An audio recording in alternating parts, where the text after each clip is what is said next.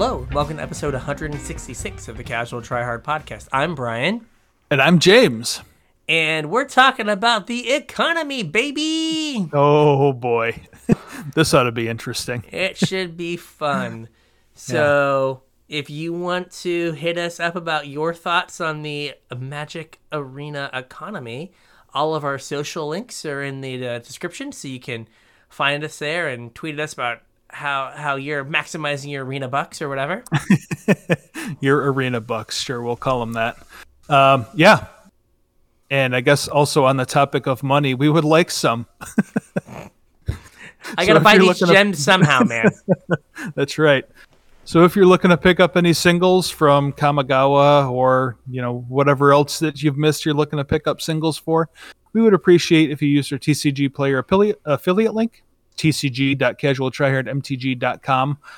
Follow that link, and then whatever you do after that, whatever you purchase, we'll get a percentage of that helps to support the show. We really appreciate it. Yeah. If you guys want to support us a little bit more directly, you can do so at patreon.com/casualtryhardmtg. Patrons get access to our show notes.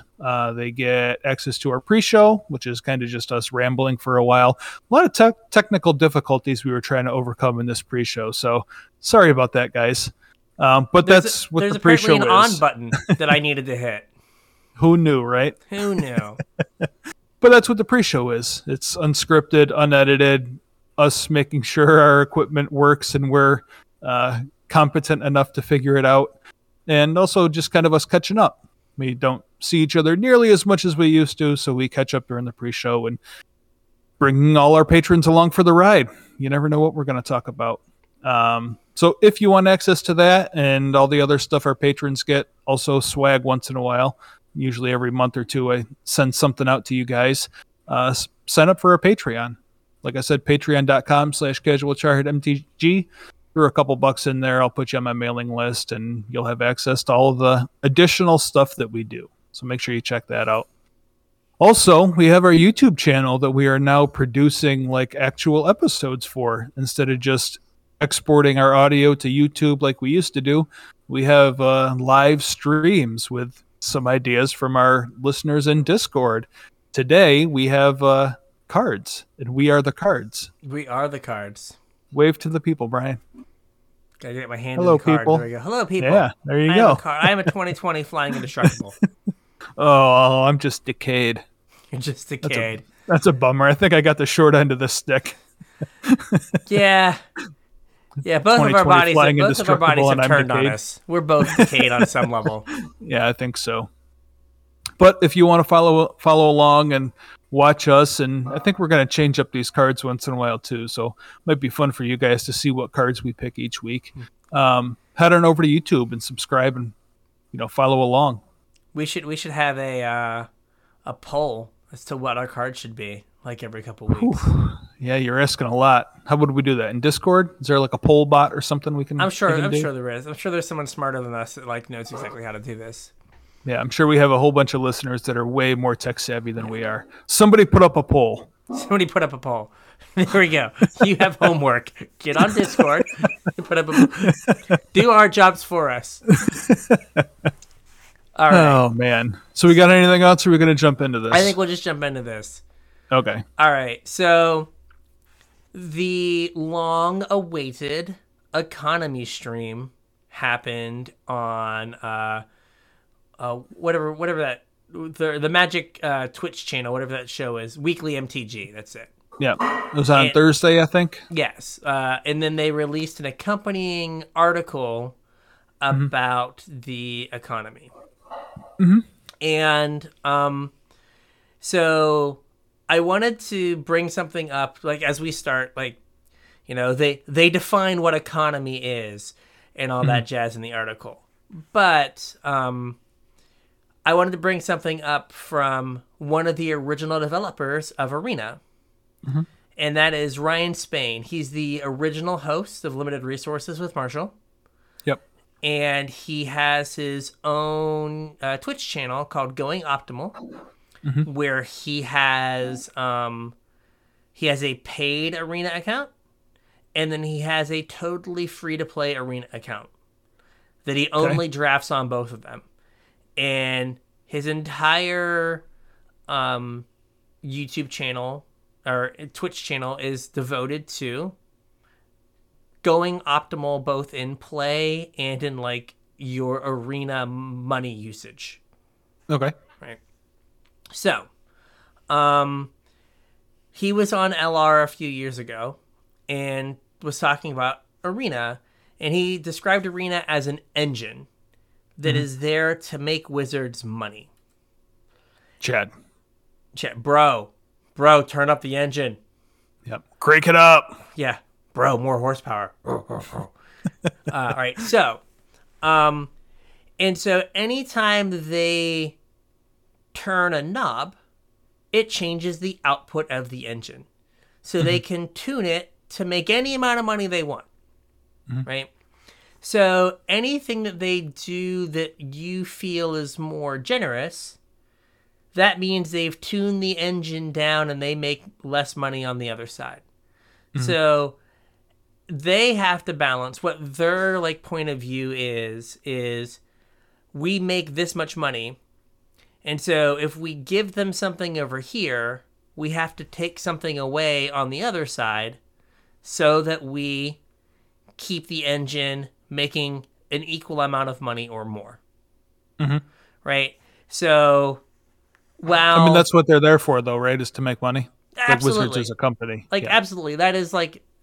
They're making magic out of the kindness of their hearts. Yes, that is the whole thing. So I think that, like, well, the players look at Arena as a way for them to play the game.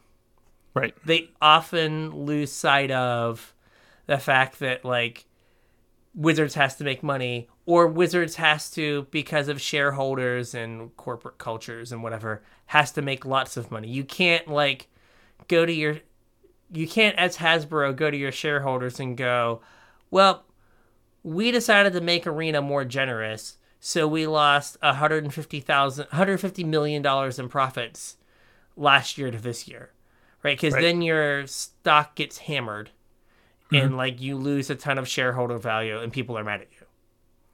Well, I mean, you also lose operating capital. Yeah.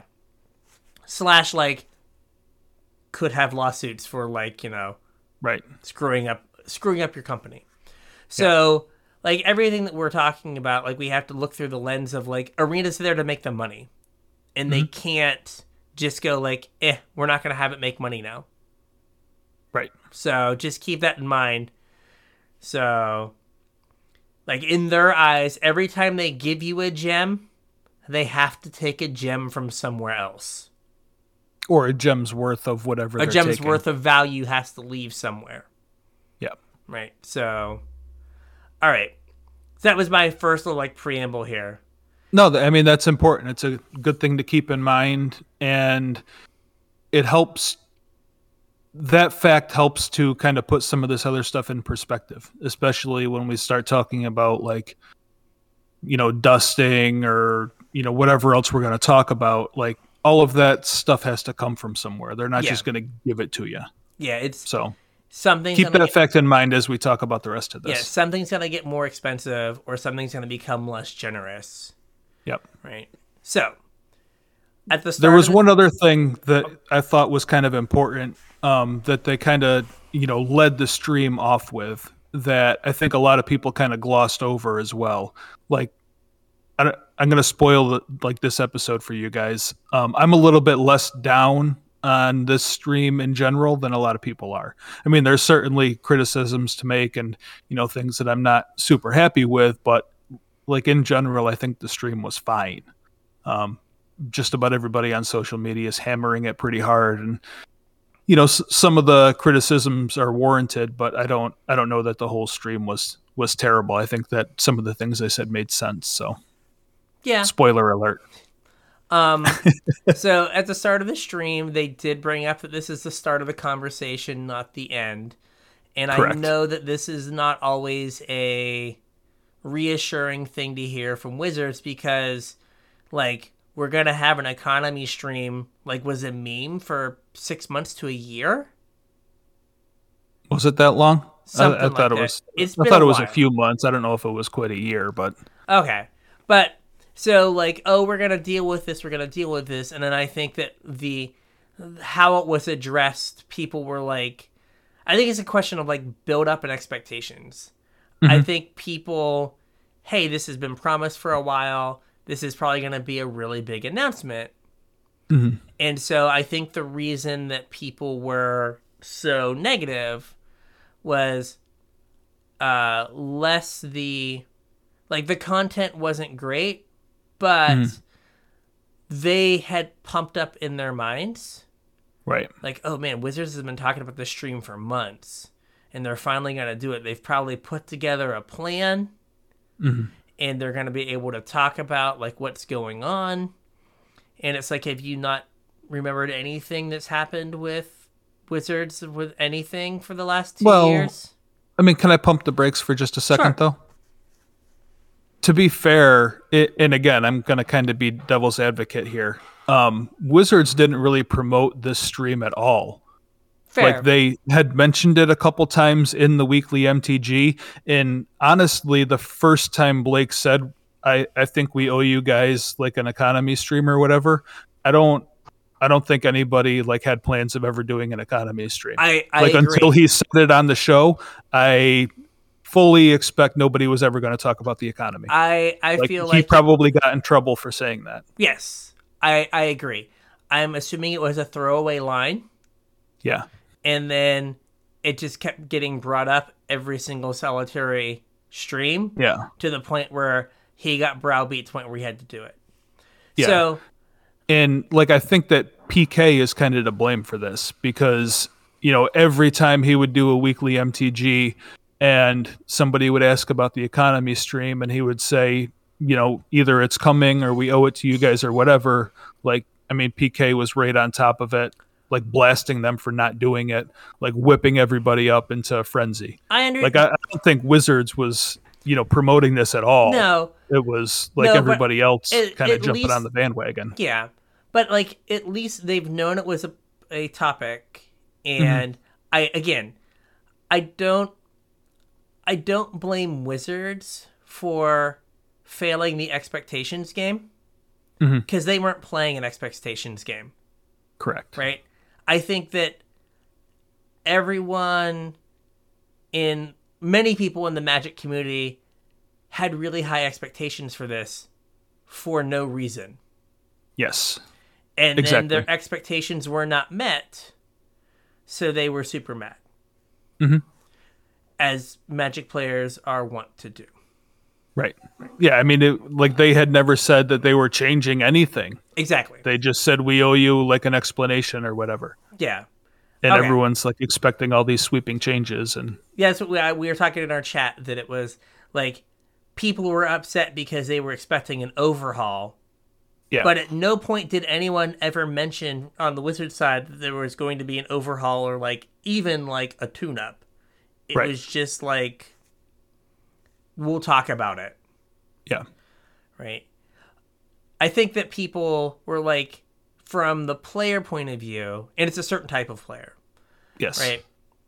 That the economy is prohibitively bad in terms of like acquisition of cards. So from their point of view, they're like, this is really, really bad. Clearly, Wizards has to see this is really, really bad. So clearly they're going to fix it because they see what I see, that it's really bad. But from Wizards' point of view, they just see the engine spitting out money. And that's really good. Right. Really good. Really good. Like billion with a B good. Yeah. So what were the things that kind of came out of the stream that like that they promoted? So what were the things that were kind of the changes, or are the changes? Yeah. So they are going to make 2 changes. And like there's some other things that are either in the works or like at least being discussed that we'll kind of get into as the episode goes along. But they did announce 2 changes. The first, for some reason, is that they think everybody on Arena is a completionist. They didn't actually say that. They actually said that, you know, the amount of players that are completionists are very small. But to those players, they're offering a Mythic booster pack, which is the same as a regular booster pack, except you're guaranteed a mythic in it instead of a rare.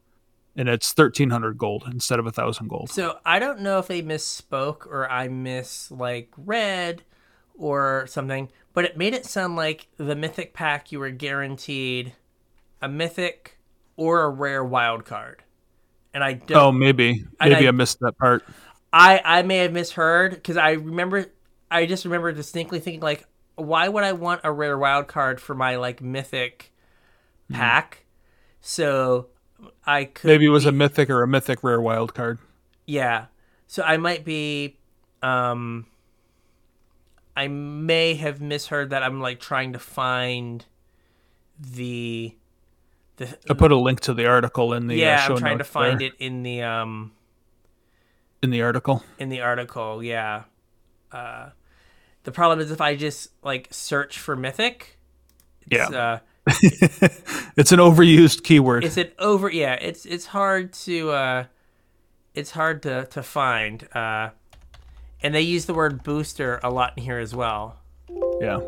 So okay, so there you go. We'll ensure the rare or mythic slot is always a mythic rare unless replaced by a wild card. So you'll get a mythic or a rare wild card. I guess, yeah, or it's kind of awkward. Or a mythic wild card. Yeah, I don't know if it would be you would always get a mythic wild card if you're going to get a wild card. I would hope if I paid the premium. So this is 300 more gold for this product. So it's a pack and a third. Which is, the people, you do end up getting all of your rares, and then you're often short a bunch of mythics. So it's probably worth it to just be able to, instead of buying 50 packs of Kamigawa to try to get the mythic that you want, you can buy the mythic pack of Kamigawa in hopes of getting the mythic that you want. And then the other thing that they gave us, and I think that's fine, right? Like, it's fine. Like, I don't know how many people are actual completionists. We kind of talked a little bit about this in the pre-show about, there's been a couple different posts on the internet going around. I think you said you saw one on Twitter. I saw one on Reddit a while back. And we talked about it on the show once or twice too, that this number of like 25 drafts, somebody had posted that like 25 drafts, you should be able to get, most or all of whatever set you're drafting. I don't necessarily think that's 100% true, but I know I do less than 25 drafts typically per set, and I might not have a complete set when I'm done, but I've got just about everything that I would ever put into a deck. Yeah.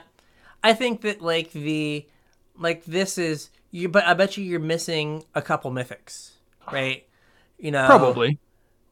But I don't know that they're playable mythics either. I'm thinking like, let's say the dragons from Kamigawa, right? Let's say that the black dragon is playable, right? And you want to play 4 in your deck. Yeah. Right? You drafted, you opened your packs, you might only have 2.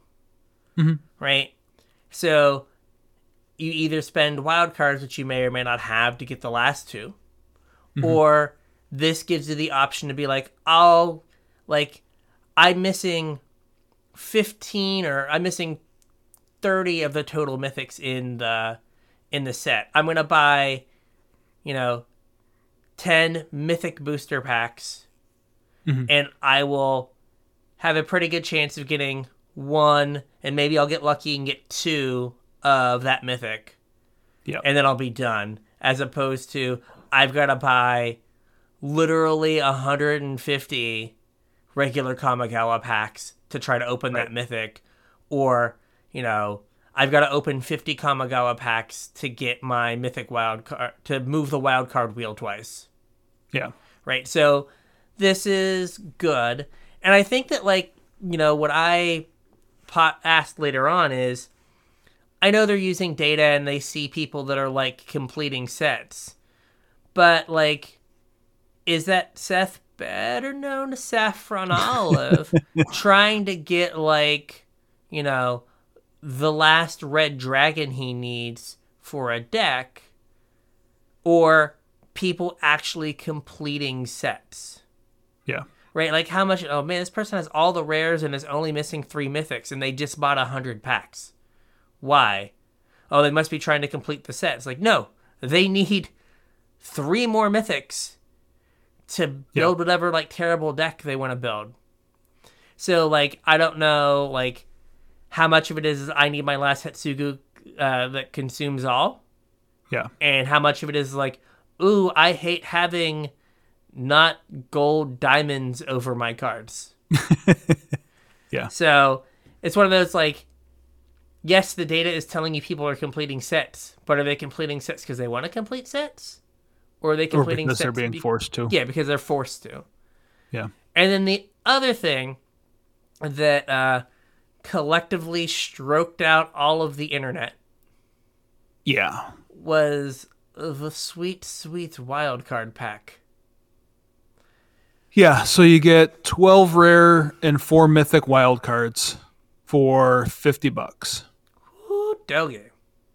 Why would you ever do this? And why would Wizards think this is a good idea? So this is the thing that I think, if this wasn't here and it was status quo, people would complain, but they would not have complained as much. I think that's a good point. I hadn't thought of that. I think this is what drove everyone over the deep edge. That right? could very well be. Like, because this is just downright insulting. Oh, yeah. It is a spit in the face. This is Wizards saying, oh, yeah, I'll give it to you. So I tweeted out that Wizards identified what the economy problem was, and that was clicking the open 10 packs button 5 times. And so, hey, we're going to eliminate you having to click that open 10 packs button by just doing this. So Frank Carson did the math, and I don't have it up, but basically, if you were to spend $50 on packs, you get roughly 46 packs. And you would, on average, get like 8 rares and 3 mythic wild cards opening those 50 packs or 46 packs or whatever. Yep. Not counting any vault progress, not counting all the rares and mythics you got just for opening that were in those packs. Yeah. Right?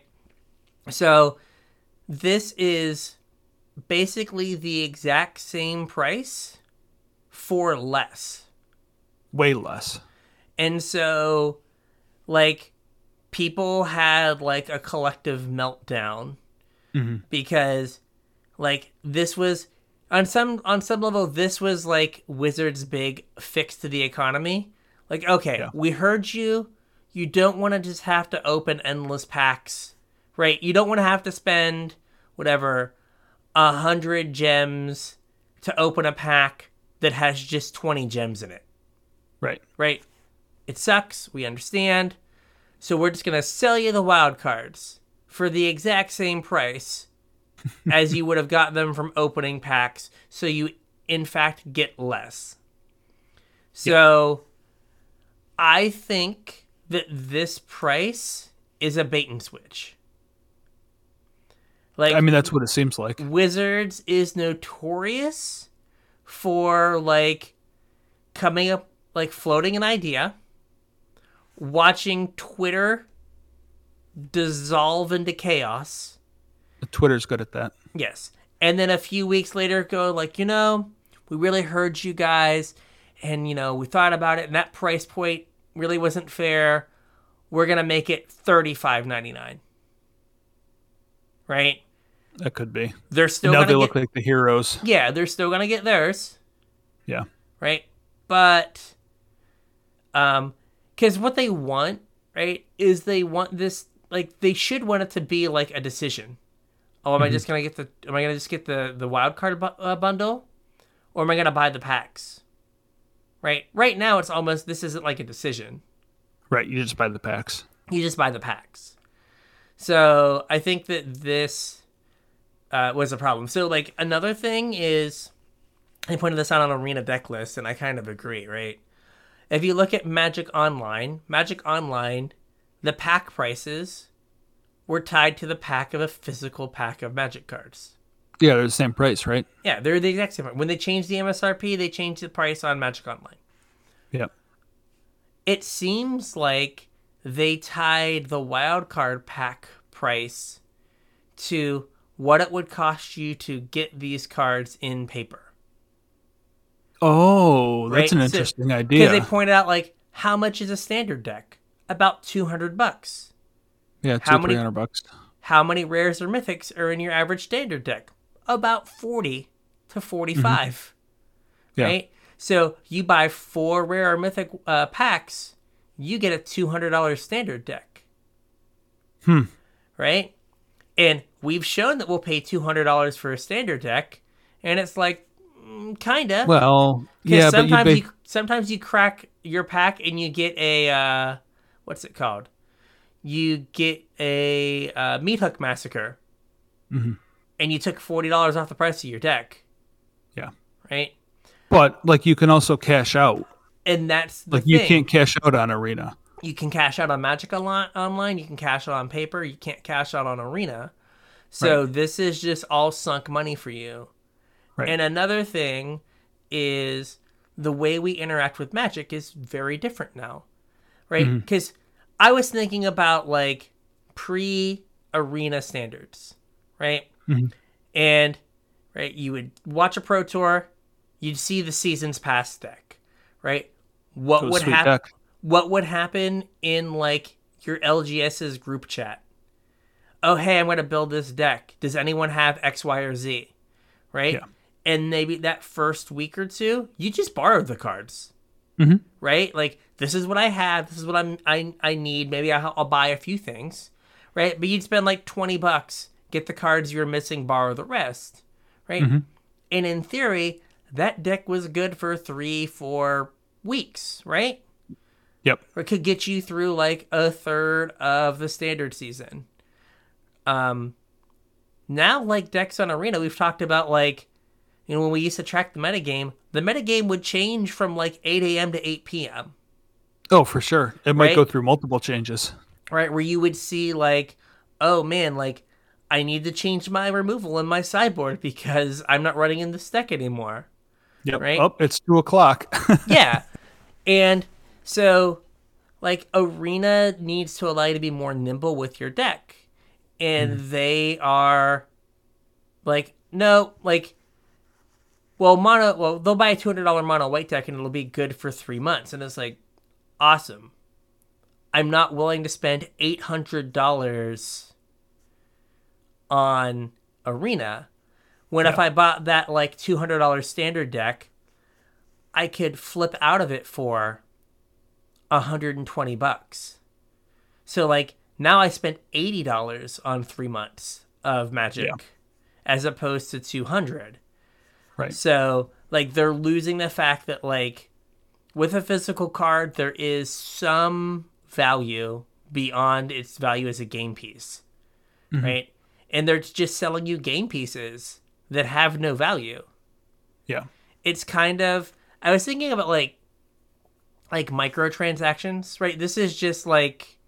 You know, yeah. I mean, that's a really good parallel. Every like modern game has microtransactions, right? Yeah.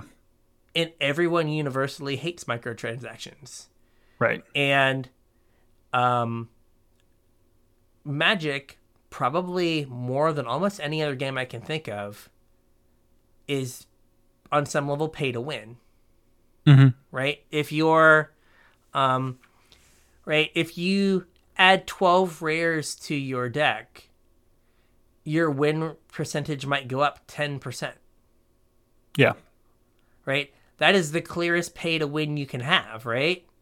Yeah. Right? Your win rate doesn't go to 100, but maybe it goes from 45 to 55. Or I mean, maybe it goes from 40 to 50, right? That's a big difference. Right? So it's like a pay to win kind of thing. And like they've made the grind so bleh. Yeah. Right? The grind is I don't think you can literally play enough Magic to get enough packs to get the whole set, like as a free to play player? Probably not. Right. And like this might be subject to change also because they did talk about something else that I think we're going to mention a little bit later in the show, unless you wanted to talk about it now. Whatever you want to say. I don't know. The constructed events. Oh yeah. They're changing the prize payout on them to make it more in line with the drafters. One of the things they said in the stream was that, you know, they're giving out these packs to limited players as prize support, and like limited players don't care about the packs. They just want to play limited. So the people that really need those packs are the constructed players. So the constructed events, you know, like the 1,000 gold or what, I'm sure they're going to change the price, but the like 6 or the 7 win 2 loss events, or the 5 win 3 loss best of 3 events, or whatever they are, just the ones you can enter on demand. They're doing away with the ICRs, and they're going to move to booster packs. It's going to be gold and booster packs for the payout, You know, which is good. They could just make them wild cards. I mean, they could. They could just pay you out in wild cards. That's true. But Except again, like then they'd have to take that wild card out somewhere. Yes, like what would the price point have to be for them to like feel like that is like? But like if they paid out in wild cards, like say you know you hit 5 wins and you get a rare wild card, okay, they would have to take that entire rare wild card out somewhere. Like it's kind of a 1-for-1 thing. Maybe, when but you, if they when you if give they a gave you pack if they gave you 6 packs, they've given you 1 rare wild card. That's kind of my point, though, is they can feather, like there's 6 increments in between nothing and that wild card if you pay out in packs. Whereas if you were to give that out as a prize, you can't give out half a wild card or a quarter of a wild card. My thought is like right now, I don't think anyone really is in those events too often. Right? If you took the participation from like 2% to 10%, how big of a rake is that for you? Yeah, right? I mean, if they start paying out on wild cards, so everybody goes to play them. Yeah, which like now you're just like, now people are giving you money they could have given you for a wild card, right? Or 6 packs, and they might not get anything. Well, I mean, some portion of them are going to get nothing. Yeah. But like the more people you have entering those events, the more wild cards you're giving out, though. Fair. So, like I said, I think the wild card pack is what like made the Twitter and Reddit discourse crazy. Yeah, I'm sure. And like they started the stream off with it too, which I'm sure just jaded everybody's view of the rest of the stream. Of the way. Because like Amy the Amazonian was like, I couldn't hear. Did they say $4.99? And someone's like, no, $49.99, and she was like, what? Like that's So like I think that was just like universal. Mm-hmm. And this IRC, this PAX instead of IRC is going to happen April, May-ish timeline. So I'm guessing like when Streets of New Capenna come out. Yeah, I think they said it was going to be around Streets. Also, this is another thing that I had on the notes for later in the show, but we don't have to go into it super deep, so I'm going to mention it now. It's probably also going to coincide with when Huey does his OP stream. Yes. They announced that they're going to have Huey on to talk about whatever the new face of organized play is going to look like. On the 31st. Is that when it is? They also mentioned that these constructed events are going to play into that somehow. Mm-hmm. So, yeah, like we'll see what that brings. I could definitely see like, you know, some sort of like, oh, if you like 7-0 an event, it qualifies you for another event or something. Yeah. And like this is kind of a whole different issue. I don't know if you want to talk about it today or not, but like I think part of the problem with Arena and why everybody's so bitter is the ladder. Like the ladder just makes the game miserable to play. True. You're so concerned with your rank and how quick you can get your wins and what your win rate is, and like that's not what Magic's about. That's not what Magic has ever been about. Magic has always been about the tournament. not your progress over 6 months, tracking every single game. So I think like a focus from the point of OP on these challenges to bring it more in line with what Paper Magic is, and to bring it more in line with what like even Magic Online is, I think is a good move. Yeah. Agreed. Like, and like, I had an article that was on Channel Fireball, talked about like Arena's currency is really time, like how much time you spend playing. Oh, and for like, sure. The time you spend on the ladder is not rewarded, right? Like No. I hit Mythic and it's like, cool, you get 3 more packs. Yeah, it's like, a joke. It's like, okay, like why did I spend all this time? Like realistically, I'm not gonna be in the top 100 Mythic players, Right. right? Just due to time, right? And so like I hit Mythic and it doesn't mean anything, right? So like why bother? Now, they did bring up that maybe you can grind Sparky with cards you don't own. Yeah, just as a way to test decks. Yeah, to like they're Goldfish. Obviously, yeah, they said they've talked about it. They haven't made any decisions yet, and they don't know what the best route is going to be. They mentioned not just Sparky, but maybe against friends as well. Yeah, and that like would in a direct that would challenge kind of thing. be a boon for people that are testing for like events on Arena, right? Instead of having to like dump all the money in to get your one a deck to test with, and then go like, well, that was bad, and then have to like try something else. To just be able to test would be good. I mean, if they do it through direct challenge, that also kind of opens up a whole new like weird thing for like privately run tournaments. Yes, because then you would effectively, everyone would have God accounts. Yeah. So that could be an issue that they, that's not a box they want to open. So I'm sure Chad has thought about that though. Bro, don't let those nerds get my beans. Yeah. Put them back in the box, bro. Yeah. Bro, those beans go over there. In Chad's office, bro. All right. So now we want to talk digital versus paper. And they made some statements on the stream that are kind of like contradictory. Okay. So I thought we'd just kind of talk about it in general, because some of the things that a lot of people have problems with kind of fall into these categories. At least from like the criticisms I've seen around like social media or whatever. In some aspects, Wizards of the Coast wants Arena to mimic paper. Yes. They want it to be the same game. But in other aspects, they want it to be completely different. They talked about the like opening packs. Like for some reason, Wizards thinks it's fun to open digital packs. It is not. I will open 110 packs, and it's just like a chore. Yeah, like, and God help me if I get to like 8 packs. And I'm just like, nope.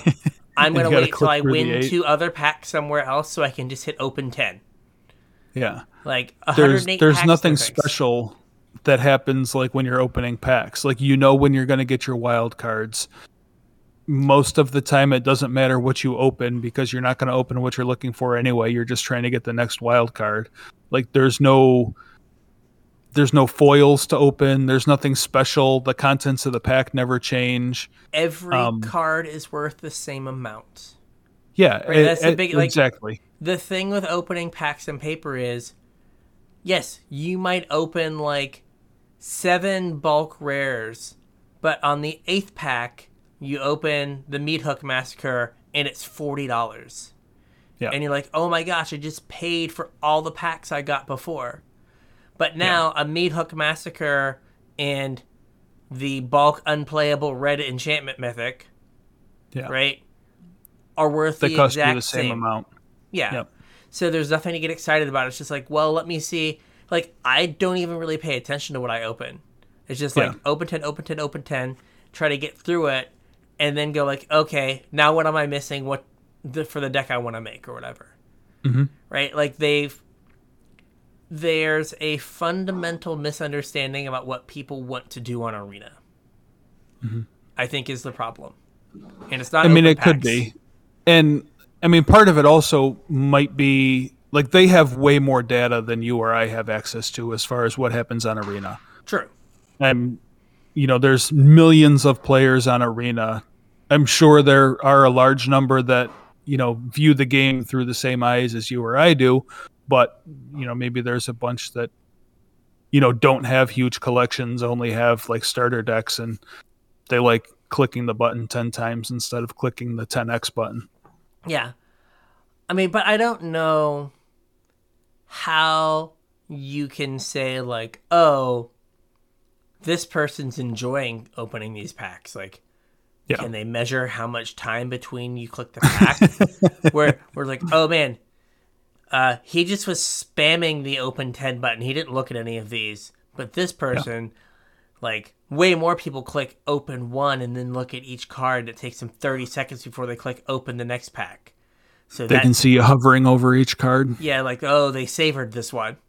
Yeah. And it's I don't know what data they can have that's like, do you enjoy opening digital packs? Well, I mean, maybe it's people that buy packs versus people that don't buy packs. Like, I don't buy packs. I don't buy single packs. I don't buy bundles of packs. Nope. If Never. I like need wild cards or something, I sink enough gold or gems to do a draft, and then that's how I open my packs. Yeah. So maybe they're looking at people that like don't draft and just open packs. Yeah. So like you said, they're trying to say, hey, we're mimicking paper, and then they do other stuff that doesn't. And so the first thing that everyone's upset about was the lack of dusting. Now, this is Ryan Spain's fault. No dusting is Ryan Spain's fault. Because it was one of the very first things they instituted. Because he said they didn't want, and this is after he quit Wizard, so he didn't have to not company speak. Right. This was like 2 years ago or a year and a half ago. He's like, we didn't want you to have to destroy your cards. We wanted you able to keep your cards. So we didn't put dusting in. Right? So this was a decision made early on. Yeah. I think the problem is that mindset is fine when all your cards are legal. But as soon as rotation starts happening, right, you have these collections that have like that are just full of draft rares / like bulk rares that aren't gonna see play. Well, you never know. And it's like, yeah, cool. So like maybe you do print something that makes stupid draft chaff rare valuable, but then I'll just dust the other draft chaff rares I have from other sets and play that card. Yeah.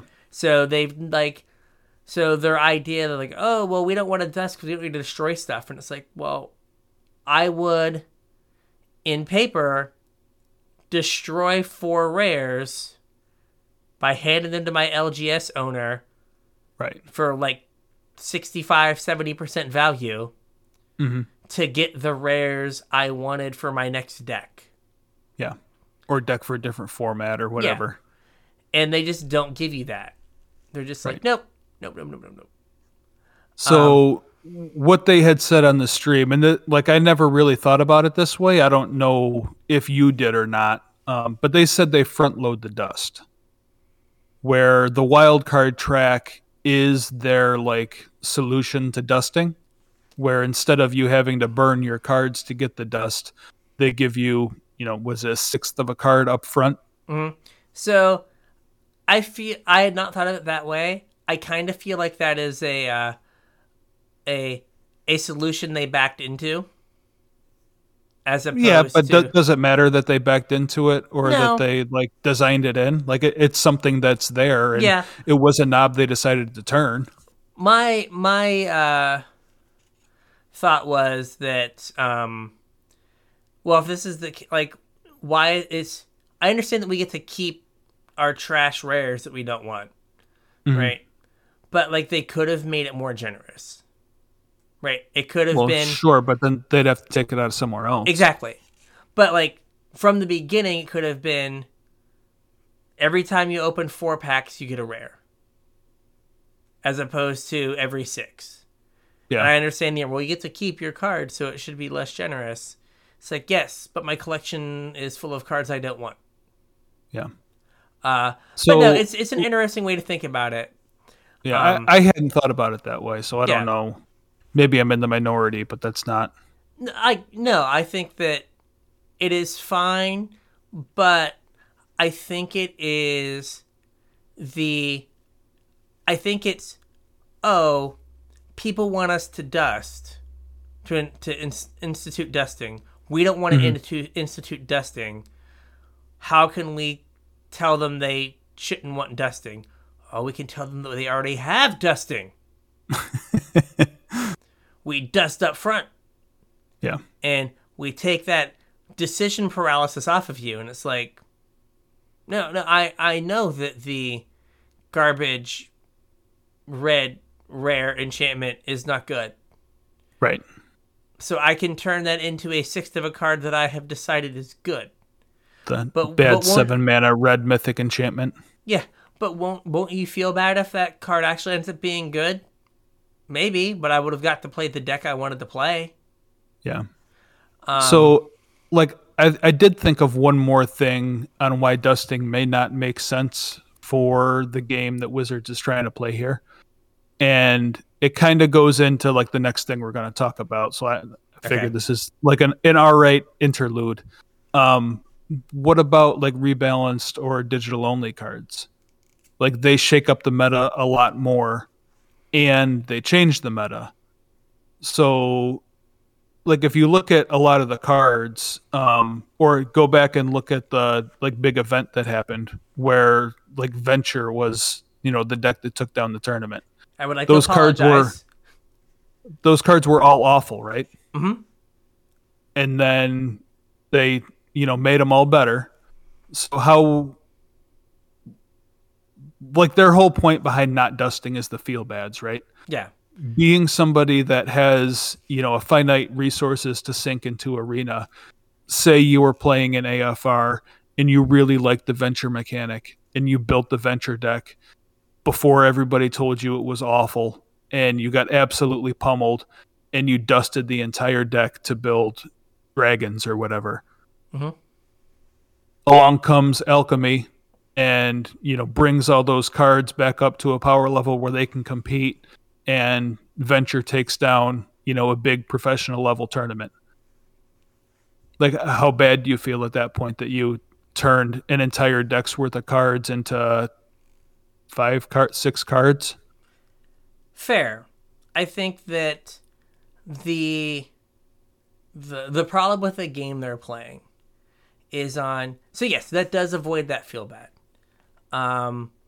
I would contend if they had tested standard at all for the last 2 years, we wouldn't have this problem. It's a whole different conversation, though. But so you're throwing 30 alchemy, basically rares, into the format every 3 months. Right, but like the new cards aren't the rebalances. This is fair, but like, so how do you get those cards? Well, I mean, you got to buy them. Yeah, I can't draft to get them. Right. Right. I can't pre-fill all my I can't pre-get all my commons and uncommons like Blake told me to do, so I get slightly infinitesimally more vault progress. Right. Like, so they're like, hey, here's all these ways to, like, play for free, and, like, we're not charging that much. But after you drafted to get the cards, now for the format that we really want you to play, you've got to buy all these cards every couple months. And you can't dust anything, because what if we print a card that then you buy because it makes some other cards you have good? You wouldn't want to dust that. But then if it's too good, we're going to rebalance it again and make it not work the way it did when you kept your card. Like, they're like, because they brought up, like, oh, well, we rebalanced some cards that actually still showed up in the alchemy tournament, so they must have been, like, fine. It's like, okay, so, like, Inquisitor Captain, you built this entire deck around, like, blinking Inquisitor Captain. Then they make it so it doesn't work when it blinks. So all those cards are now garbage to you. Right. Oh, but Inquisitor Captain can still get played in this other deck, so it's fine. It's like, no, like that's a feel bad for the person who got like Soul Herders and the stupid 3 mana like rare clone and like all the blue white lands, and then was like, oh, I guess I can't play this, or like they're rare ephemerates. Oh, Yeah. I guess Rare I wild can't. cards for that one. Yeah, my deck doesn't work anymore. So like the system is full of feel bads. It would, I think it would feel less bad if like you were given a choice. I think that's what a lot of people just want, like, give me a choice. Yeah. Right? Don't lock me in, right? And then like Wizards has all the power to be like, "Oh, yeah, you know what? Like they have the power to ban your cards. So like, yeah, like we're going to get rid of Epiphany." Oh, okay, there went my deck. Oh, I'll just play it. It's kind of fixed in Alchemy, so I guess I'll play it in Alchemy. And then they like make some other change, and you're just like, oh, well, I guess never mind. Yeah. So like, I don't know. Like the we want to avoid feel bad sounds good, but I don't know how much what they're doing avoids feel bads. I understand what you're saying. In the world that they're trying to build, though, I think there's a lot more potential for feel bads than there was before, though. There is. That was just, Yeah. the point I was trying to make was that So in this, world of digitally changing cards, it's Yeah. kind of weird. So the comment that you made, like the world they're trying to build, and this is something I was thinking of, and then Arena Deck List kind of articulated a little bit better, right? I forget the name of the theory, but like when your users are using your product, right, and they say, "I'm using this product this way," you don't look at them and say, "Well, that's not how we want you to use our product. Use it this way." You're doing it wrong. Yeah. Yeah. Like, I heard a neat story. Did you know what Play-Doh started out as? Play-Doh was wallpaper cleaner to remove soot from wallpaper. And the business was going under because, well, there was less soot on wallpaper in the 40s and 50s. And apparently the guy who owned the company had a friend that was a teacher, and she was like, "Oh yeah, like we use this stuff in class as like a toy for kids. It's pretty neat." And so he didn't go like, "No, only use it to clean wallpaper." He was like, "Oh, interesting." So we use it to make to play with little kids. But you Put some colors in that. Yeah, cool. I have a multi-million-dollar business now. Great. Right? Owned by Hasbro, I think. Yes, owned by Hasbro. Right. But I feel like I was just saying that it feels like what's it called? Wizards doesn't understand how people want to interact with their product and keeps saying, "Well, our vision for Arena is this." And it's like, cool. But like that's not how everyone plays Magic, right? They're 100%. Like we all knew people at the LGS that like bought like whatever like event deck, right? And like bought packs and traded and slowly added to that event deck, right? Cool. But then there are way more people like that bought 2 boxes, bought singles, and then built decks. And if a deck won a tournament, they got that deck. And Arena makes There's way more people that you and I saw, though, because we lived in that world. That's my point. But my point is like to say that basically they're trying to make Arena one size fit all, right?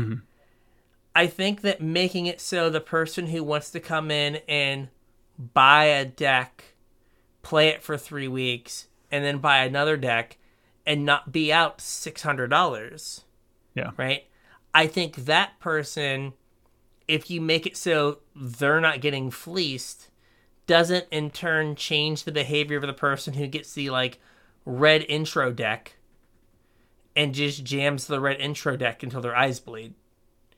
And like is super hype when they open like a red mythic that they throw in their deck that has no rhyme or reason to be in there.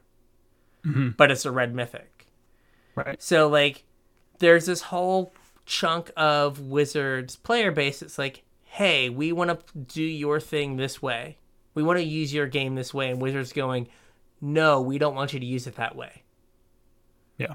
And it's like, listen to your customers. And I know that like the people, but even the people that weren't super competitive, right?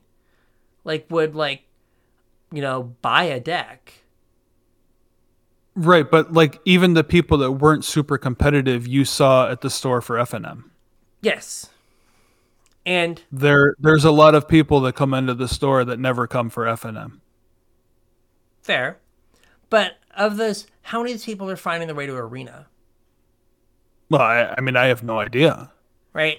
So like And like realistically, you don't have any idea either. I don't though. either. Like, But what I'm saying is if you made it so that people could get into decks, like you're not adversely hurting those players that aren't interacting with the game the way you or I do. mm-hmm. But if you make that more appealing, maybe they interact with the game more like you and I do. And maybe it's not that they buy the most high-powered deck, but they see something neat and they're able to put it together. Yeah. Right? Because right now, like, look at my cool deck. It's like, yeah, I can never play that. Right? Like, I can never get those cards together. Yeah. So, like, I understand that, like, we're biased by what we saw. And, like, again, there's the, like, giant, unseen group that apparently runs all of Magic. Well, I mean, look at your stats though. Like we've talked about this on the show before. When you get your stats for each set, you've played more games than 98% of players on Arena. Yeah. And like, how many hours a day do you play Arena? Maybe on average an hour. Right. So playing 1 hour a day, so 7 hours a week, you play more games of Arena than 98% of players on Arena. Mm-hmm. So 98% of the players on Arena do not engage with the game the same way you or I do. Fair. I don't know.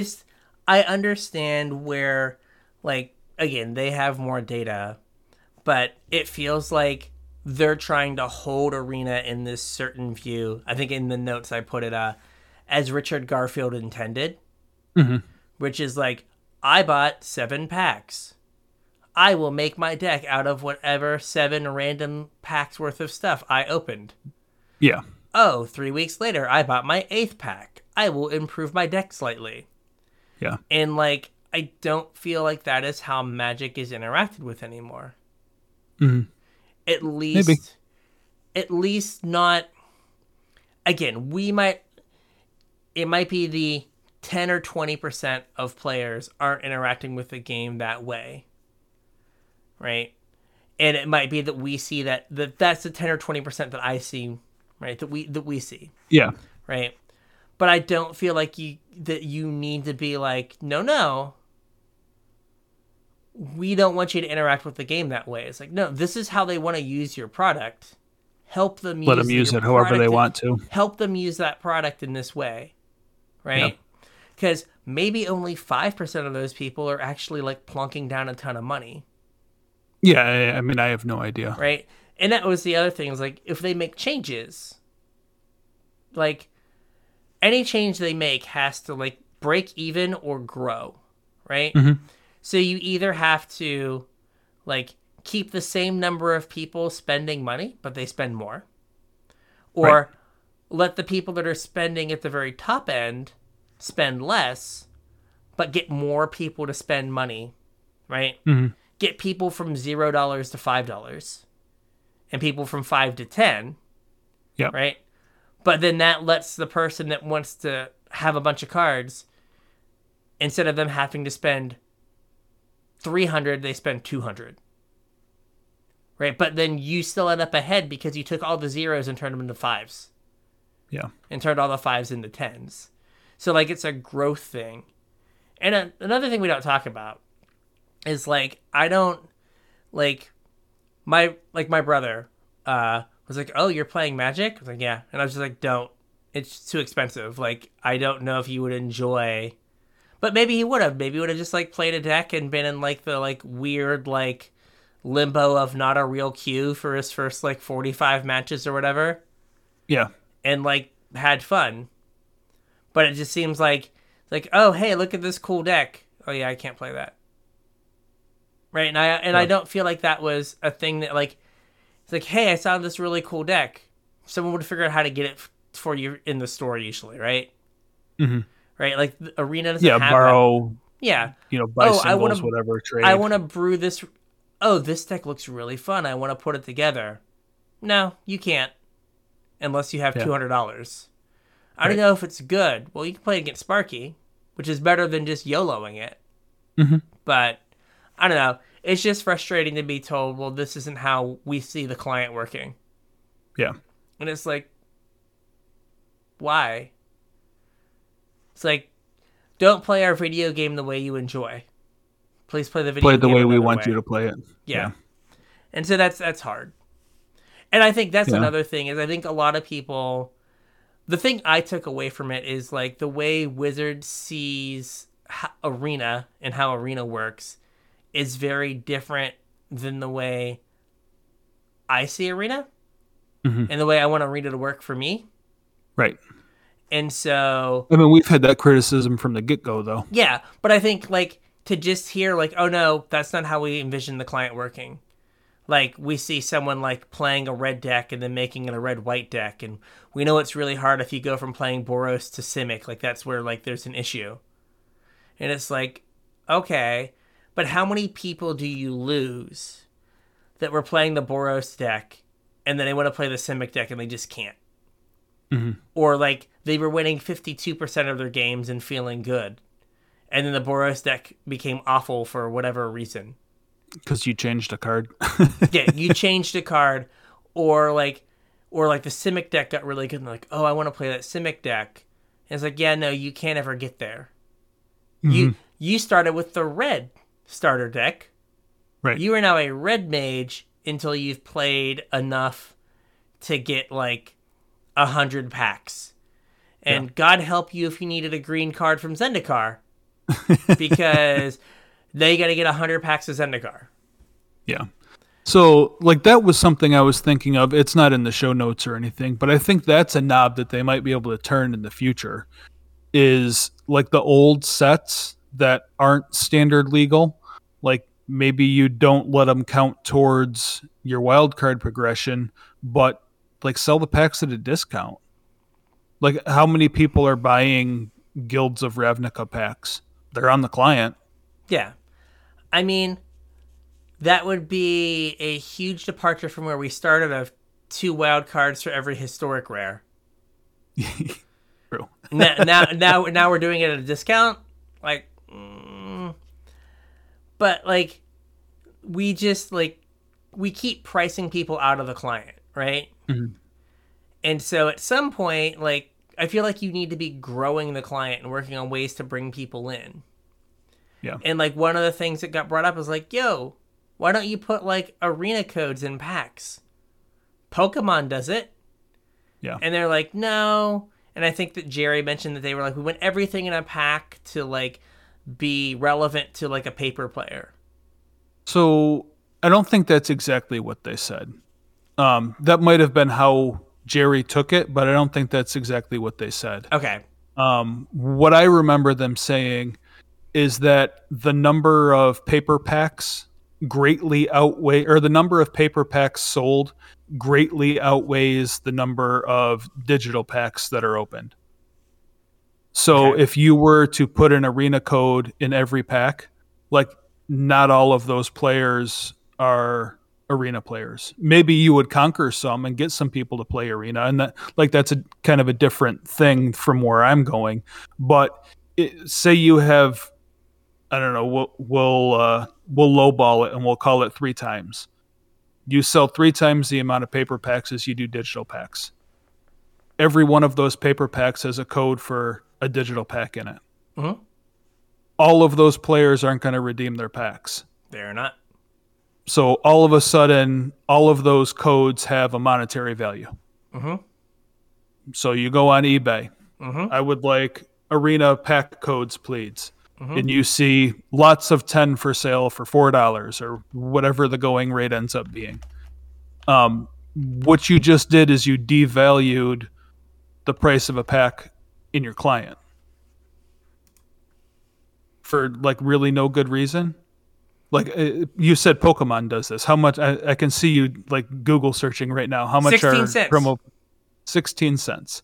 So if you could buy arena packs for 16 cents, would you ever buy gold on arena or buy gems on arena again?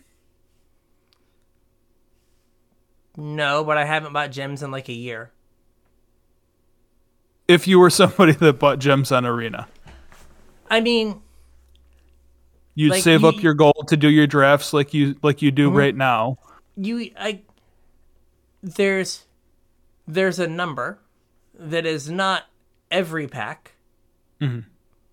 Right? What if it's like 1 in 6 packs got an arena code? Yeah. 1 in 12 or maybe packs. Not draft packs, maybe just set boosters, and maybe it's like 3 slots on the list. Yeah, whatever. Where like, you get like 2 or 3 a box or whatever. Yeah. There's not like a ton, but like it's conversion. It hopefully would convert people. Yeah. And, would be something nice for your player base. Mm-hmm. God forbid. Yeah. But I don't know if that is the right answer.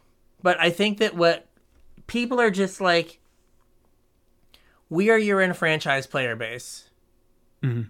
We feel like, we feel like we're being taken advantage of. Mm-hmm. We look at other digital games that are significantly more generous than you are. And I feel like it comes down to like, people are saying like, hey, can you be in line with Hearthstone, with this new Yu-Gi-Oh game, Eternal? Like, can you be in line with those games in terms of like how much money I have to put in to play a like, a competitive or semi-competitive deck? Like, it's not like Wizards is like blazing a trail here. Like, Wizards is late to the game. Mm-hmm. And there was already a model established, and Wizards went, no. We're going to do it this way. Yeah. And everyone's been like, well, maybe they'll come to their senses and do it the way the rest of the like industry does it. And Wizards hasn't changed, and new players are coming into the market, and they're doing it industry standard. Yeah. So like Wizards is off on an island doing it different than everyone else. And they are probably making way more money than everyone else. And maybe everyone's doing it wrong, right? But it feels like if 6 other major corporations are doing it this way, and you're off over here doing your own thing, like, who's probably wrong? Well, I mean, again, I told you at the top of this episode I was going to play a little devil's advocate here. If you're making money hand over fist doing things the way you're doing them, and you're not losing people to other clients, like, I mean, you're still signing into Arena every day. I'm still signing into Arena every day. I am not signing in every day. Well, yeah. All these people that are complaining on social media are still signing into Arena every day. Oh, no, I agree. I agree that there is, that on one hand, people are saying, oh no, the client is not as generous as everyone else, but yet are going on and playing for 4 hours. Right. Right? Like, I totally understand the disconnect of, I don't like this, must log in. Yeah. Right? Got to get my wins. I need my 4 wins. I got to do my challenge. Right. So, like, I 100% agree that, like, there is some cognitive dissonance of this. So, like, from my point of view, the way I interact with Arena, like, I don't have a problem with the economy. Right? Like, it works fine. It works just for fine me. for me. Yeah.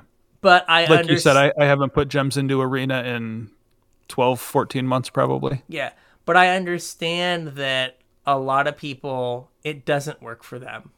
Oh yeah, And especially people that are like just getting in now and want to play, a non-rotating format. Like, yeah, good luck. I'm sorry. yeah, You should have signed up 2 years ago. yeah, and I think that that is a long-term problem Yeah. for Wizards that they have to address Mhm. because I mean even with the like, oh hey, we move OP onto Arena.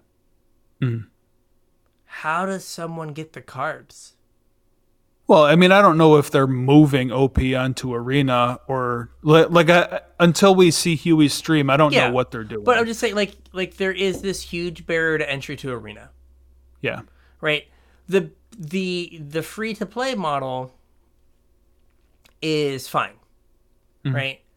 But like I feel like there's a sandbox for free to play, and then there's a different entire game. Mhm. Yeah, I mean, you definitely don't have the same people that are like actively trying to be free to play. Like, I think you and I are kind of in the same boat where we're like mostly free to play, but only through being decent at the game and spending a whole bunch of time at it. Yeah, it's time and some skill. Yeah, and like we don't mind throwing a couple bucks in for gems if we need to either. Like the people that are actually trying to be free to play, I think are in a little bit different sandbox than even you or I. And Yeah. like I said, I haven't put gems into Arena in at least a year. Yeah, we are almost 3 months through. I made a Google Doc that was Arena spending because we Yeah. always talk about our Arena spending, then we never know what it is. Right. And neither of us has put anything in for this year. Mhm. And I'm going to get through Kamigawa in probably the next set for sure and not have to put any money in. Yeah, I will definitely get through Kamigawa. I'm not sure about the next set. I might need to put some in for next set, but we'll see where I end up. Yeah, like I still have like 100 and, no, what is it, like, whatever, it's like 14,000 gems or something, or 12,000 gems. Like, I'm still like fine. Yeah, I think I've got 5 or 6 drafts worth of gems left. Yeah. So, all right, moving on a little bit. Yeah. The meme to come out of this, and and we're a little bit long for what our goal for an hour podcast, but that's all right. The meme to come out of this was Technology. we don't have the technology. Yeah. So there are some things coming that are technological marvels. One of which is to be It's able not to, that it's a marvel, but to be able to set your favorite land. So it will just default to those as opposed to you scrolling through however many 600 basic lands. So we had brought up that, and then this is also going to help address the issue with multiple printings, where you have a page that is a bunch of duresses. yeah. And this leads into something we've talked about before, where like there was a problem where like the Dracula lands, like one of them was bugged and broke the game. And that kind of revealed that each art of land is a different digital object. Right. As opposed, Every single card in your collection is a different digital object. as opposed to being like mountain with a skin. It's Mountain Dracula, Mountain Zendikar 1, Mountain Zendikar 2. Right? They're all different things. Yep. As opposed to being mountain, skin, skin, skin. So they all play differently. So I think the client's handling them all differently, which is why it's made it hard for them to let you pick your basic land. Or deal with multiple printings of the same card. Now, with something like Duress, it's not a huge deal. You're out, some commons or whatever. And even though you've got to scroll through 2 pages of Duresses to find whichever art you feel like playing with, like ultimately in the long run, nobody really cares that you're opening more Duresses and, whatever set's coming up next. The problem is like the rare land cycles that they tend to reprint, like Fabled Passage or the Scry lands, where they've been in multiple sets on Arena with like the same exact art. So you're basically losing a rare to like a duplicate card that you will never ever play. And like they did move them to the end, Right. But they still exist. but they still existed, as opposed to just letting you say like, yeah, no, don't give me this card. Yeah.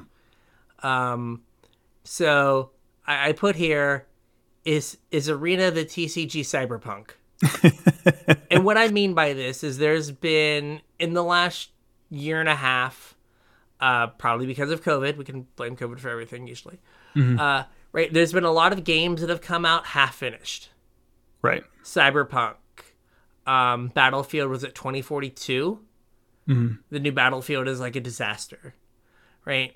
And like Arena, There was that pirate game too, right? Wasn't there a pirate game that was supposed to be awesome, but like on flopped? Stranger Seas, maybe, I don't remember. Something like that.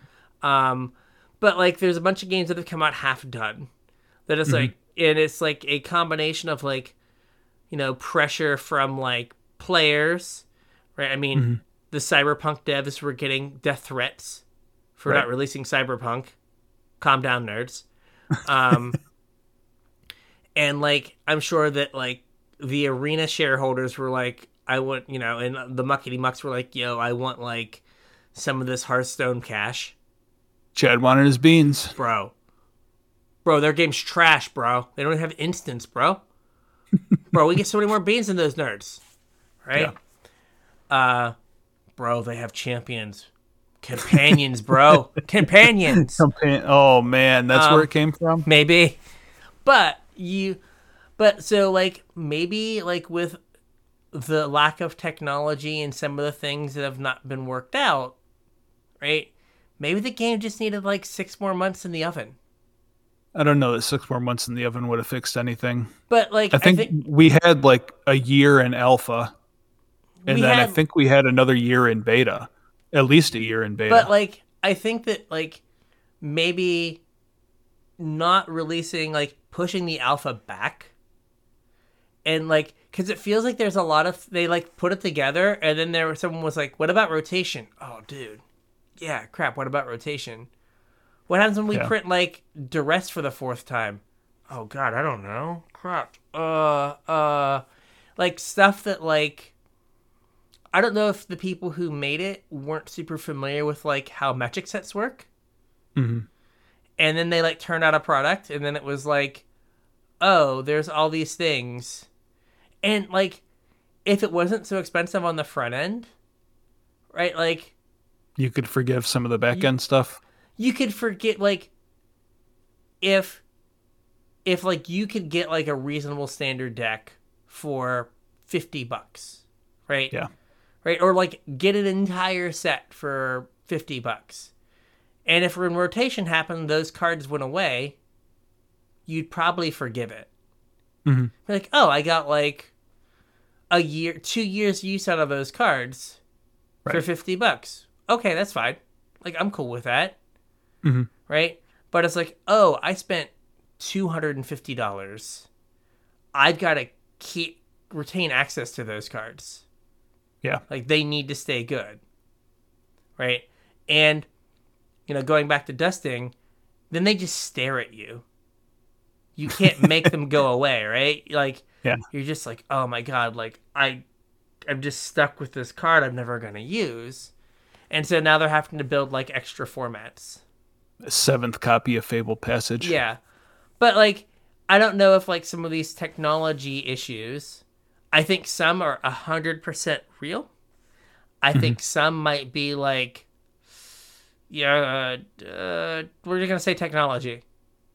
Well, I mean, I can see how this is definitely an issue. Like, in order to fix this, like, the way the game sees game objects, like, I mean, you've got to rebuild the game. Yeah, it's not just like this is a fundamental problem. This is not something that you can, like hot fix. This is something that Richard from MTG Goldfish was talking about. Like, Seth, I forget exactly what it was about. Like, asked him about, like, well, what if he's like, I don't know anything about coding. Richard, you do. What would this take? And he was like, probably 6 months to a year with, like, adding nothing and just rebuilding it from the ground up to fix whatever issue. Like, it's that broken. I think it was like it might have been like the Dracula lands. Yeah. Like, Yeah, I think I remember talking about that. oh, like, if this is how they do stuff, like, this is bad, Yeah. right? So, and someone pointed out, like, whenever they hear we don't have the technology, they're like, that just leads me to believe there are 4 devs that are worked to death that can barely keep this thing up and running. Yeah. And it's like, yeah, the 4 unpaid interns are just really hoping. Yeah. Like every day when they come in, they're like, please let the server have a green light. Please let it have a green light. Oh, thank God. Right? Yeah. And the day it has a red light, they're just like, I don't know what to do. Please help. Call in sick. Yeah, but no, I just feel like it may have been rushed.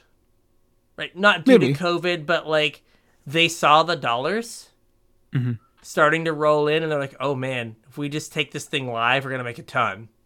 Well, I mean, I'm sure the players were pushing for it too. I Oh know. no, like players are not without fault. Yeah. But like it just, I don't know.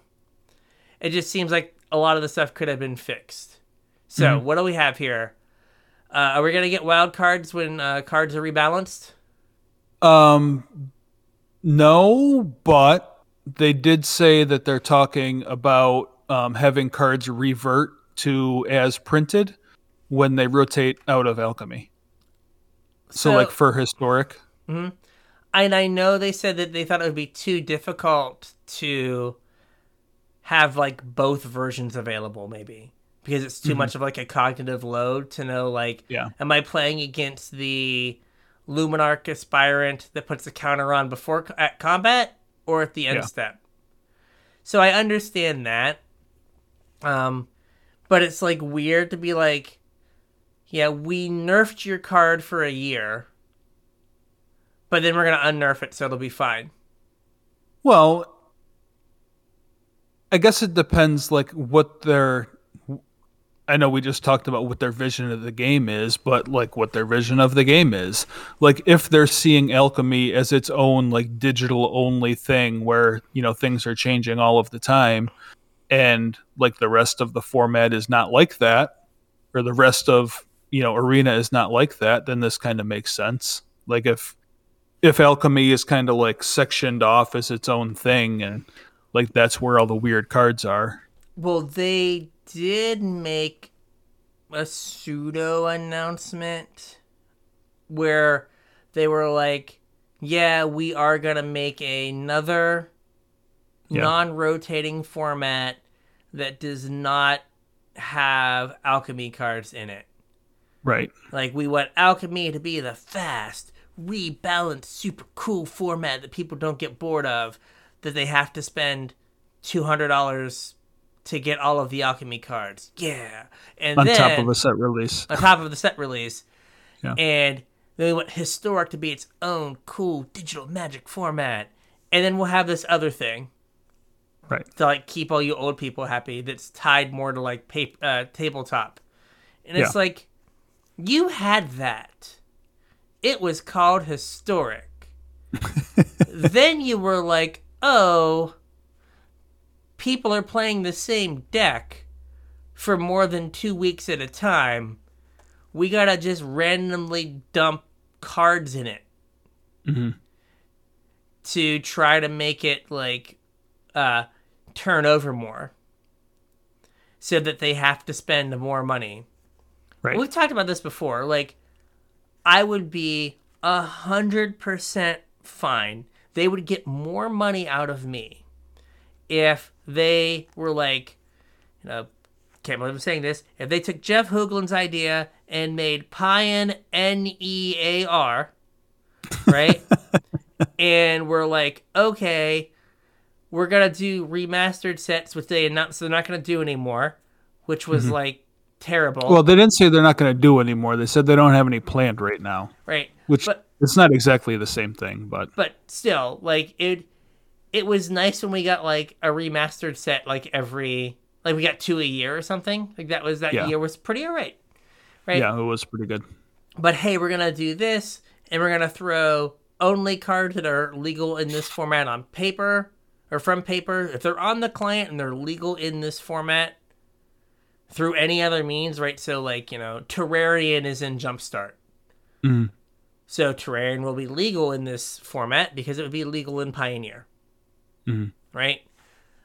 And then they were like, these are, you can direct challenge them for free, but you could only play them in constructed events that cost you this much gold or this many gems. You will separate me from gems to play in these events. Yep. Right? And then they don't have the problem with like, oh, he's playing the same deck again. And also, like, all these sets rotate because, like, for the last, like, 3 years, it's just been like, yo, you thought that last set was powerful. I got something for you. Yeah. Hold my beer. Hold my beer. It's like, oh, cool. And then you're like, oh, man, I don't think they could do a set that's way more powerful. It's like, this might not We're going to do the same thing and then put a 2 on the end. Yeah. It's like, oh, we're not going to... It's not maybe more powerful, but here are like 5 cards that build all new archetypes. Yeah. Oh, cool. I want to play a new archetype. I want to buy a Panharmonica, not a Panharmonica, a Parhelion. And put it with my like rat mechanic. Yes. Right? And so they have ways that they can rotate the formats just because they keep printing cards that are nutty. Mm-hmm. Right? But, like, if they were just, like, if they gave you almost Pioneer, right? Like, that you weren't, like, playing and going, like, what weird, like, or, like, what weird card did I just lose to? Like, how did a blue-black opponent just cast Approach from the second Suns? Oh, because they magically conjured it from their 4-mana rock. Yeah. And I guess I lost now. Yay. Right? Like, it'd be, I think, more enjoyable and a way for them to get money from people. Mm-hmm. Which is what all comes down to. That more mimic the paper, which they said they want to do, but I'm afraid they're just going to be like Ixalan Forward, and it's like, well, no, you have Amonkhet, and you have Kaladesh, and you have a bunch of cards I mean, they might do, like, actual releases, though. So they might do, like, Amonkhet, Kaladesh, and then all the standard sets, but leave out like Jumpstart and the anthologies. Well, I mean, but like, my point is like, if a card would be legal from Jumpstart in that format, then you could put it in. Yeah. You know what I mean? So like, if they wanted to remaster Eldritch Moon, right? Then they don't have to put Terrarion in Eldritch Moon because it's already in. It's already there, yeah. Right? But, I mean, that's not the biggest thing. But, like, it would be nice if they, like, kind of settled on what the set would be. And if they just did actual releases, that would also be fine. But then I think that kind of forces them to do remasters, which I'm fine with as well. Because, which is fine. Now you've got to, like, turn that format over. Right. I think, like, in all honesty, we were talking about how much money we've spent on Arena, or not how much, but how little we've spent on Arena, especially lately. I think I've spent more money on Arena for remastered sets than I have for set releases. I think I'm the same way. I was gonna look and see because I have all my draft numbers, so I have somewhere down here. I have my Kaladesh drafts. I did 35. I ended with the phrase, I'm done. And I didn't spend much more, but they basically got an extra set releases worth of play out of me. Yeah. They got 4,000 gems and 80,000 gold out of me. That they would not have got otherwise. Well, I know I put money in for Kaladesh Remastered, and I know I put money in at Amonkhet Remastered, and I normally don't put money in for a regular set release. So, and again, I don't have records, but... Yeah, and this was the last time I hit Mythic. Oh. Because I did... Was it Zendikar? I did the Zendikar release... and then into the Kaladesh. So on my 20th they, like, draft, rolled into each other. in my 20th draft, I hit Mythic. Yeah. Had a 50% win rate in Mythic. Thank you very much. I am stone average as a Mythic player. But yeah, like it kind of sucks. But they are trying to move to a format that more closely mimics paper. Because I think that like now, again, people are way more passionate about stuff than I am. Like the people that are like that unsubscribe when like Seth does a alchemy video. And yeah, I heard him talk, or I saw him talking about that. And like, you know, other like people that are just like super angry. Like, I don't get that. Like, pump the brakes. Right? Or the people that were like, I'm uninstalling the client. Like, stop. You're going to reinstall it in 6 weeks. Like, stop. Stop. Right?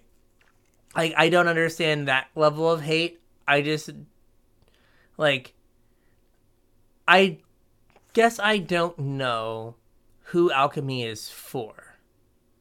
Because it seems like the super enfranchised people don't really like it. But it's too expensive for your free-to-play people that aren't super enfranchised, yeah. Yeah. So I don't know, like, who this is, like, for. Like, I've avoided some of the alchemy, like, midweek events. Like, I've played some, I've avoided some. Not, like, out of some, like, huge principled stance. Well, I mean, I've played them, but not with alchemy cards. Yes, absolutely. I've like gone in and played like my standard deck. Yeah.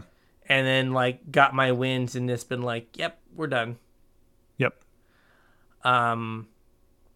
So but like the technology answer was not the best.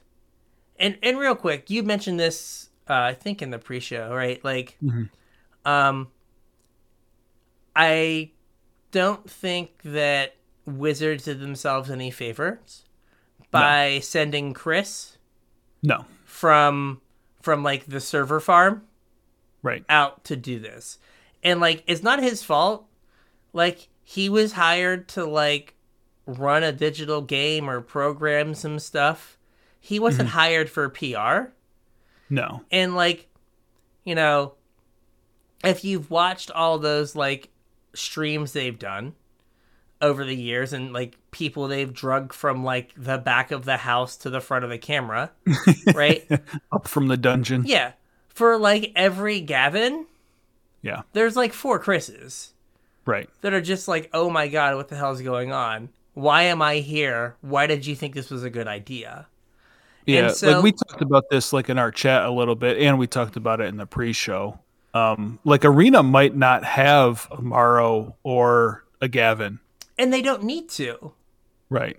Right? Like, you know, you pay PR people to like do this kind of stuff. Well, I mean, unless you have a Morrow or a Gavin. Yeah, then like you can but then you can use them to kind of serve as PR. Right? Yeah. But like if you like look at the people you have doing Arena stuff, and you just go like, you know what? No. All right, we're gonna have the Arena guy. Like we can anticipate 90% of the questions we're gonna get. We're gonna have the Arena guy give us the answers to these questions. We're gonna study them, and then we're gonna send out Gavin as like the mouthpiece.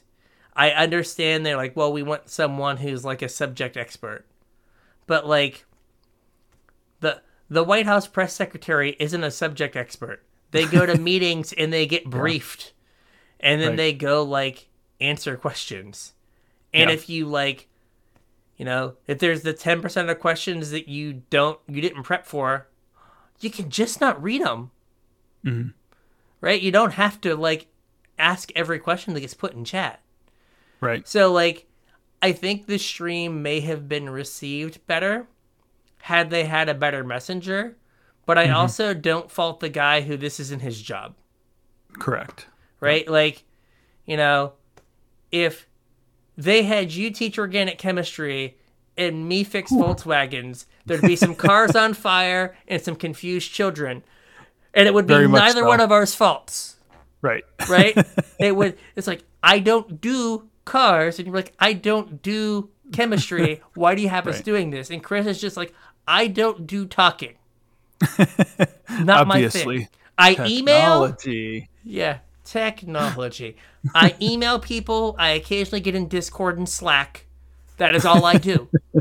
Why did we think this is a good idea? I had my camera off in every Zoom meeting. Why did you put me on camera? Yeah. Right? So, like, I think it may have gone better if they had a better messenger. But I think at the end of the day, we talked about this before, like, Wizards was not playing in an expectations game. Everyone else was, and like Wizards did not meet like expectations. Yeah. And like so everyone felt like they got catfished. And Wizards is like, at no point did we send you a picture. I don't know what you were expecting. We didn't catfish you. Yeah. It's like, so what are you into? I'm into making money and occasionally making Magic cards. It's like, okay, cool. And then they go to the stream and they're like, okay, what are you guys into? Yeah, we're still into making money and occasionally making Magic cards. Oh, that's awful. How could you do us like that? How could you take my money? Yeah, it's like, no. We told you exactly what we were about. Yeah. And then you were mad when we were like, no, we're still about that life. Yeah. So I know I messaged you and I was like, the stream was hot garbage. Mm-hmm. And that was based on the Twitter response. When I watched it, I thought that the delivery was not good. And their one thing of, hey, we heard your concerns. Give us $50. Yeah. Was kind of a slap in the face. Yeah. And like that, I mean, that ruined the stream basically. Yeah. I think if that would have been at a better price point, because it just led to, like, I tweeted some stuff that was like, what can you get for $50? Mm-hmm. And it's like, oh, all of this other stuff. And so, like, you know, okay, like, cool. I can, like, so, like, now not only is Wizards, it's like they're competing for my time and my money, but now they've got, like, put, like, a very clear price tag on, like, you can spend $70 on a PlayStation 5 game, right? Mm-hmm. Which, don't get me started. And then, or you can spend, you know, $75 on what amounts to 18 rare wild cards and 6 mythic wild cards. And you're just like, oh, I think I'll probably get more enjoyment out of the game.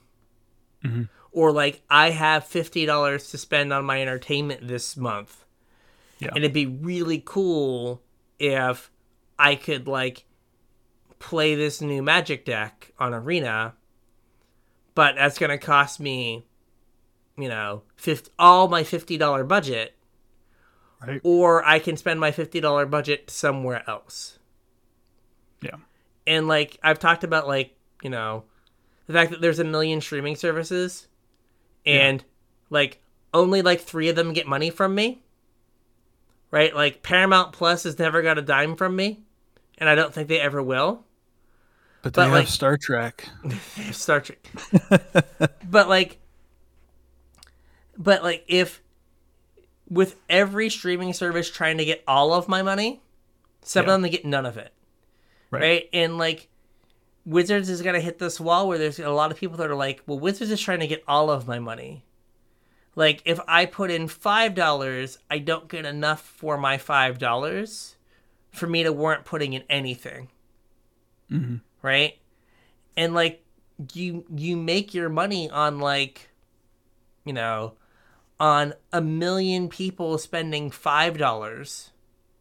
Right? Like, that adds up way more. It's way easier to do that than to get, like, 100 people to spend 5,000. Right. Right? And it seems like Wizards is, like, leaning on, like, the whale model a lot. So, I don't know. And again, I don't have a degree in, like, free-to-play mobile games. That's a whole nother conversation. Right? But I don't have, like, so I don't know what, like, the normal expected, Because again, Yeah. I'm sure there's like a graph, and they're like right on some point on a graph that's like perfect for where they want to be, or they're off the graph and they're trying to figure out a way to get back to it. Yeah. Right. But for like everyone, Or like you said, I mean, maybe they put this out there as like the big ask, you know what I mean? yeah, They float this out there knowing nobody's going to like it, and then they get to come in and be the hero saying, "Oh, no, we got you. It's only $25." I mean, like, there's an argument that's what they did with like the historic 2 wildcards thing. Oh yeah. Right? Because like there could have been an argument like, well, the cards aren't. Let's just give them like we should get them at a discount, right? Yeah. Because like they're not standard league. We should get like, well, no. We want to charge a premium for them, Yeah. and now we went down to they're the same as everything else. Yeah. Right? And like, you know, we cut all this money out of the pro system, but don't worry, we put it into the MPL. Kind of. Don't add up all the salaries. Leave us alone. Yeah. Right? Don't ask. Don't ask. So And then like, we killed that too, so. yeah, but they have a history of doing this kind of thing. So it might, Yeah. like I said, it might come out that it ends up being $25. Or like I said, I think 35 is probably where it's like slightly better Where than it's a even. decision. Yeah. And that's all they need it to be is a decision. Because then, again, like you feel like you have an option. Then they get to bet on you making the wrong decision. Exactly. How many times will people make the wrong decision for them? I think that like it would become at that point it becomes the right decision when you've done 35 drafts and you've opened 150 packs. Right. And then you're missing a few mythics to like play the deck you want to play. Because like when I started, like I think like for the first 4 or 5 sets, like after they installed what is it, a duplicate protection, I think I have like the next few sets I have every card like are complete. Yeah. And that was just due to drafts and playing. Yep. So, all right. I think with all of that, we have an economy show. Yeah, nothing we missed, nothing you wanted to add? I think we got everything in. Yeah, I think we got mostly everything. I don't need to talk about my sweet high school math problem analogy. We already kind of talked about that. Yeah, I think everything else on our list here we at touched least on some mentioned. point. So if you guys wanted to check it out, you're more than welcome to join our Patreon, patreon.com/casualtryhardmtg, and you get to look at our show notes and see what we skipped over, didn't talk about. Yeah. So we went extra long this week, so you got bonus free show. Yeah, we're trying to stop doing that though. Yeah. And we gotta make an exception when the world catches on fire, right? Yeah, Maybe. So, I suppose. If you want to tweet at us how you hated our extra long show, you can find all of our social media links in the description. Yeah. Also, like I mentioned, our Patreon, where you get access to show notes, you get access to our pre-show. You also get put on my mailing list when I get some swag I feel like sending out. Patreon.com/casualtryhardmtg. If you guys are looking to pick up any singles, we would appreciate if you used our TCG player affiliate link, tcg.casualtryhardmtg.com. And I think that's going to... Oh, we got our YouTube channel. Make sure you check out our videos on YouTube. Brian's still making some draft videos. We're working on our kind of format for our weekly podcast videos. I actually think this one looks kind of cool. Looks way better than they did the first couple of weeks. So Yeah, hey, we're getting there. And by we, we'll I mean be monkeying with that. Yeah. you. You're really doing the Lord's work here. Did you notice the artist credit on these cards? Oh, nice. I hadn't noticed that. It's very good. It's very good. Yeah, I thought it was pretty good. So, yeah, with that, make sure you check out our YouTube channel, Casual Tryhard MTG on YouTube, and I think that's going to be a show. I think that's it. So with that, we'll catch you on the internets. We'll catch you on the internets.